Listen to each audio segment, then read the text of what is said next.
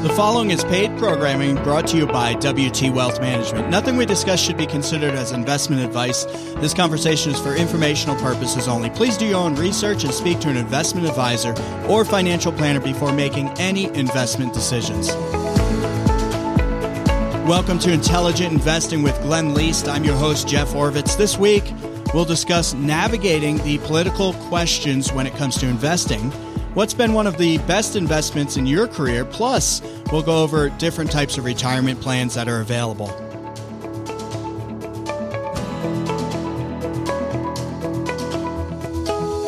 Glenn Least is a senior investment advisor with WT Wealth Management.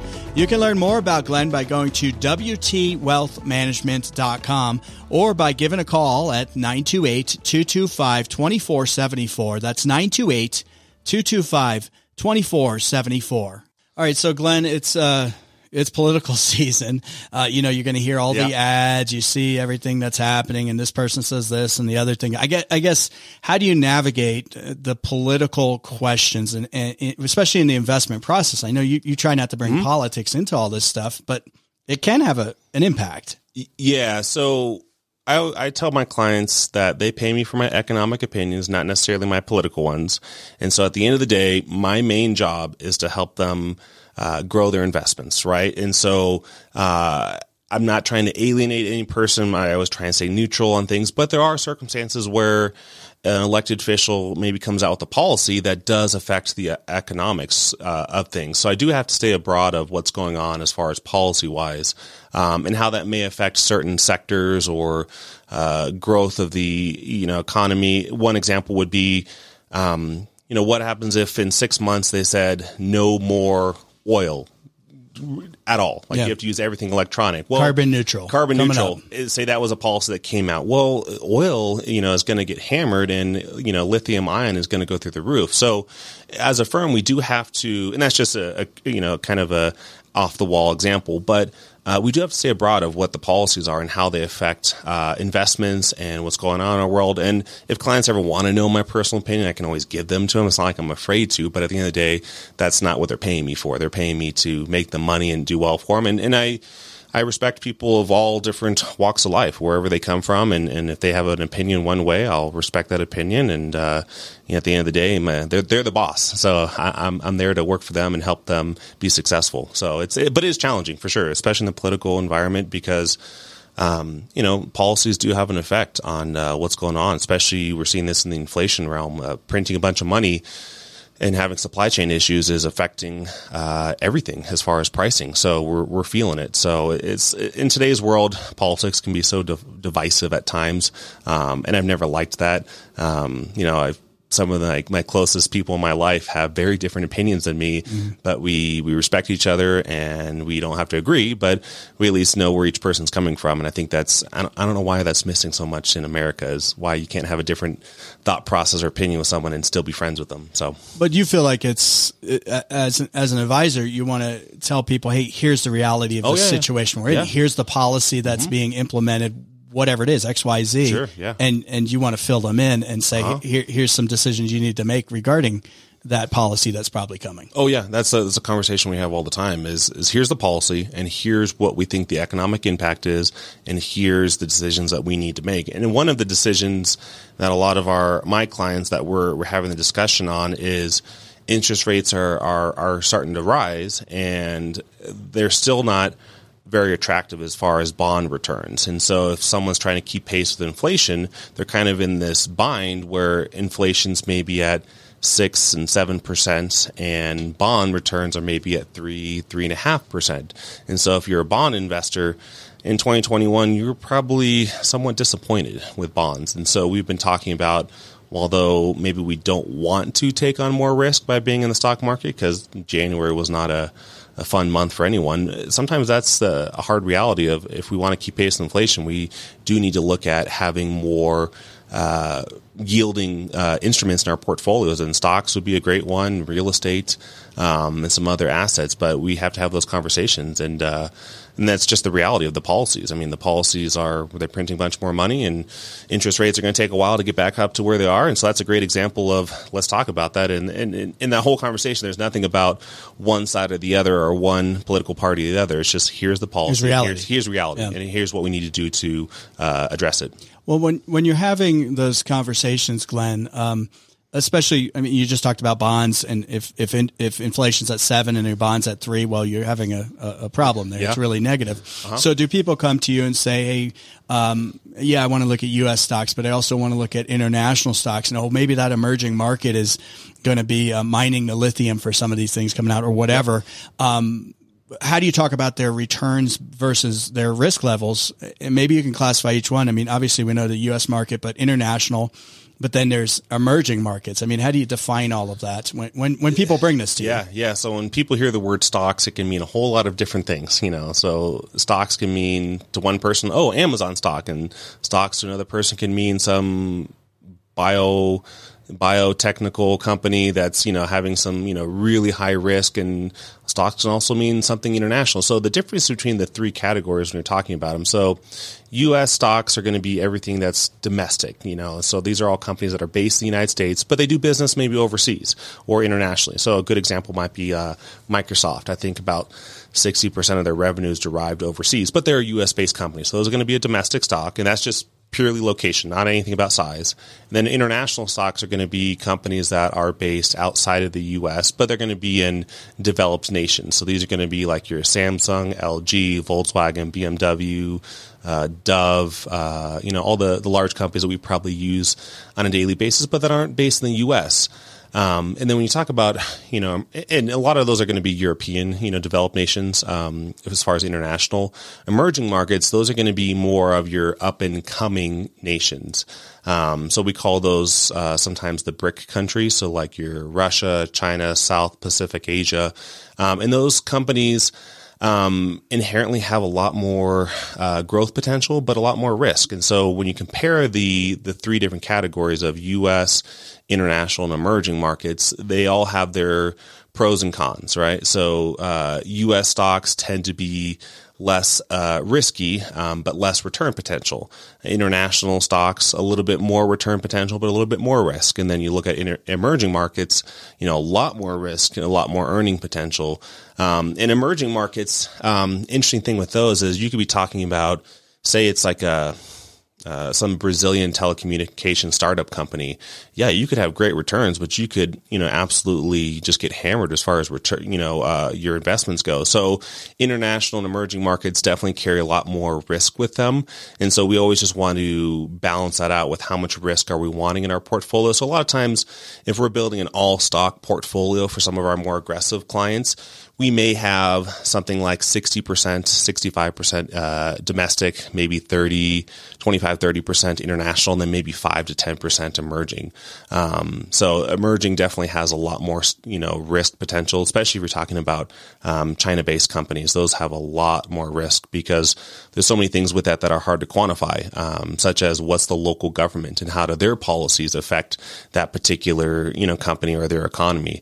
The China's an interesting scenario because their government and their private industry are almost one and the same. And so if they come out with a policy that they think is best for their nation, it could, impact their companies pretty significantly. Like, so a good example is, a couple months back, they made some changes to just even how companies operate that are after school tutoring companies. And they basically said, okay, you can no longer have a after school tutoring company for profit after this date. And they have to be nonprofit because we think that is not a good thing for our citizens. And, whether that's the case or not, whether you and I believe in that is one thing, is a whole different story, but it impacted that industry pretty significantly. And most of those stocks were down 70 and 80% almost overnight. So definitely when you look at each of the categories, you also have to look at what country, are they coming out of and what are their stability or instability. And, can there be policies that, dramatically affect them? And even when we talk about the European countries, a lot of them are, pretty closely tied into the EU. And if the EU comes out with a policy, it can affect that country too. So there's a lot of things that happen, behind the scenes when we look at the different companies and the different stocks and the different allocations. And it's always helpful if we compare apples to apples. So if someone says, "Oh, I've got an all stock portfolio," the follow-up question is, well, what kind of stocks? What stocks? Yeah, what stocks? Are you talking large company stocks, small company, international, emerging? Because if you said, "Oh, my stock portfolio did 15%," okay, that's great. Was it in international or emerging markets, or was it in domestic? So, we want to make sure that we're educating our clients and we know what we're investing in and the inherent risks and volatility with those particular investments. So that's something that, as I talk to my clients, one of my main things that I do is trying to educate them. So that way they know enough about the investing process to really feel comfortable and know what they have in their portfolio and know the pros and cons of what they're investing in. We're talking with Glenn Least of WT Wealth Management. Give Glenn a call at 928-225-2474. There's no obligation. That's 928-225-2474. Or you can visit Glenn by going to WTWealthManagement.com. All right, let's talk, Glenn, about retirement accounts in more detail. I know we've done this in the past, but what's the difference between a company-sponsored retirement plan and your own individual retirement plan? So when you talk about retirement plans, there's really two main offshoots of them. One is a retirement plan that's through your employer, so like an employer-sponsored plan, and the other would be just your own individual plan. And a lot of times you can have both concurrently, but you can only have a company-sponsored plan if you actually work for that company. So the company-sponsored plans, well, maybe we'll start there first. The different subdivisions of those are going to be like your simple IRA, SEP IRA, 401k, profit sharing, ESOP or ASOP, and then a pension plan. So those are kind of like the different, there's quite a few of them. Yeah. We can talk about all of them. But really the main difference between your company and your non-company retirement plan is whether or not you're working for that company. And a lot of times the company sponsored plans allow higher contributions for you as the employee, and it also allows your employer to contribute on your behalf as well. So those are the main differences between the two.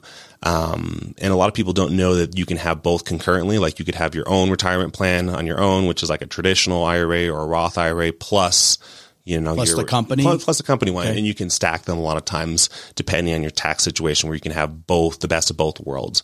So when we talk about retirement plans, those are basically the two main offshoots, and then we can talk a little bit more about each of those individual company sponsored plans. Do you find with the company plans though, because people work, they move around a little more nowadays. Sure. You're able to transfer those, right? Yeah, talk about that real quick again. So if you have a company sponsored retirement plan, once you leave that company, usually you have three different options for what you can do with those monies, because they're your monies. Sometimes if your employer puts in money for you, they may have like a vesting schedule where they say, okay, if you've been with the company for less than a certain amount of years, you only get to keep X amount of the money that we put in. But any money you put in is always yours.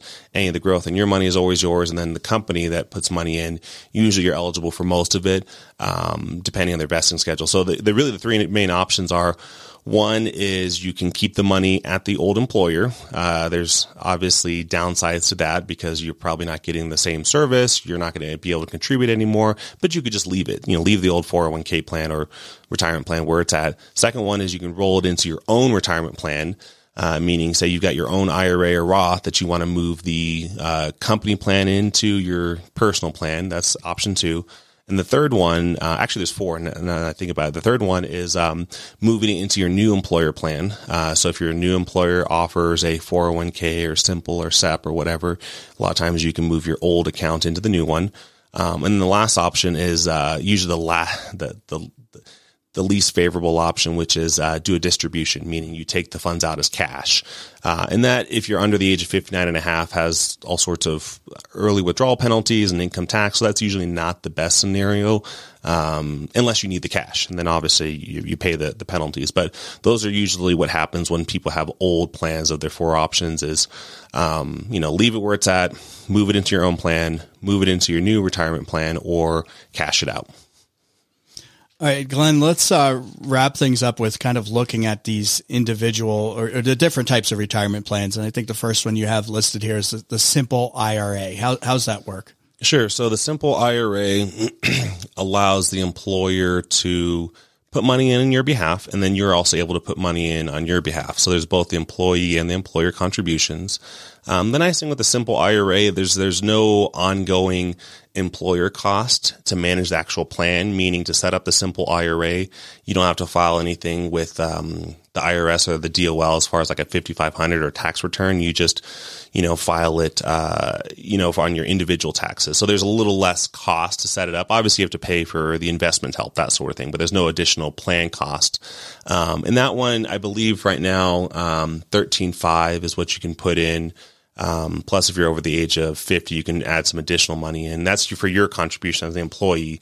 And then the employer can either do 2% or 3%, depending on how they have the plan set up. So that's kind of the simple IRA. Allows for both your contributions and the employer contributions. And they're most of the time pre-tax, meaning any money you put in there reduces your taxable income. But then, when you're in retirement, you just pay ordinary income tax on whatever your simple IRA grows to. The simple does have some requirements. Most people don't know that you have to have the plan set up for 2 years before you can move out of the plan. So that is one of the big drawbacks. Most people, if they do a simple IRA and say they only work for the company for a year and then want to move their simple into a traditional IRA, they'd have to wait an additional year, meaning the simple IRA would have to be open for at least 2 years before they can move it into a non-simple plan. But they can move it into another simple. That's different. But moving it into like a non-simple plan, you have to wait 2 years. So that is the one downfall. So even simple plans have some complexity into it. Yeah, they're never that simple. Yeah. Right? Yeah. So now the other one that you have is the SEP IRA. Simplified Employee Pension is what it stands for. That one only allows for employer contributions, meaning you can't put in any money as an employee. It's only the employer. That's most of the time how they're set up. And that one, they could do a little bit more as far as the contribution max. It's usually right around 25% of the salary, plus or minus a little bit. But so say you had $100,000 salary, the SEP would allow you put in as an employer right around $25,000. So that one's a decent plan. Same thing with the simple. There's no filing requirements with the Department of Labor or the ERISA, that sort of thing. You just file your normal individual taxes. And there's no cost to set it up, so that is nice. But the downside is you can't put any money in as an employee. That is definitely a drawback. Only the employer can contribute. So sometimes you see the SEP IRAs are probably more common with the self-employed people. So people that don't have multiple employees are probably the most commonly used, because if you're offering a plan to your employees, you want to be able to have them contribute as well. So the SEP isn't as common in that aspect. And is that where the 401k comes in? Yep. That's the next so one. So the 401k is the next tier. That one allows for both the employee and the employer to contribute. It's a lot more complex, meaning you do have to pay a third-party administrator every year as far as filing the 5500 and making sure the plan is compliant with ERISA requirements. So there's a little bit of a cost on that aspect, but you have a tremendous amount of flexibility with how the plan can be set up, meaning you can put in money as an employee, and the contribution limits are much higher. I believe they're $19,500 for 2021, and then you can put in an additional. I believe it's $6,500 if you're over the age of 50. So that allows you to put in like $26,000, and so that's a tremendous benefit as the employee. Plus, the employer can put money on your behalf. The employer can put in. A lot of times they'll do like a matching amounts, like up a dollar for dollar in the first 3%, and then 50% after up to 5%. That's most common. But then they also can do like a profit sharing on top of that. So a lot of times the 401k plans offer a lot more flexibility for the employer as far as what they can offer to their employees. As far as the plan goes, they can do a Roth or non-Roth component to it, which is nice. So if people are wanting to save post-tax in the retirement account, the 401k offers some flexibility there. And then, like I said, offering that profit sharing component is really nice too. So if the company does well, they can offer to give an additional contribution to the employees each year as an employer contribution. So there's a lot more flexibility in those. And so that's the definite benefit of a 401k plan. And that's why people should probably just call, because I'm looking at the list here. We've got Simple, we've got SEP, we've got 401k, we've got ESOP, profit sharing, pensions, all of that. Bunch of them, there can be a bunch of them. So you really got to tailor it to individual needs. Yeah. And that's, I do all of them and quite a few. And one of the best things, if people have questions on that, is to contact us to say, hey, this is what I'm looking at doing. Here's where my business is at. What's the best plan for us now? And we can always scale up, as time goes on. So maybe you start off with the simple IRA plan, but then over the years you want to graduate to a 401k. We can always do all that and help navigate to find out what's the best fit for your business. So definitely it's a confusing world out there when it comes to retirement plans, and there's, we could probably do a whole nother show on it, but best thing is for people to give us a call and we can help navigate those waters for them. When you work with Glenn Least, his investment committee leverages over a century of combined experience to grow your money, not your fees. And they invest their personal savings the same exact way that they invest your money. Call Glenn Least for a complimentary consultation at 928-225-2474. There's no obligation. Just call 928-225-2474. Or you can go to WTWealthManagement.com. And don't forget to tune in next week at this same time for another edition of Intelligent Investing on 97.1 The Big Talker. We'll see you soon.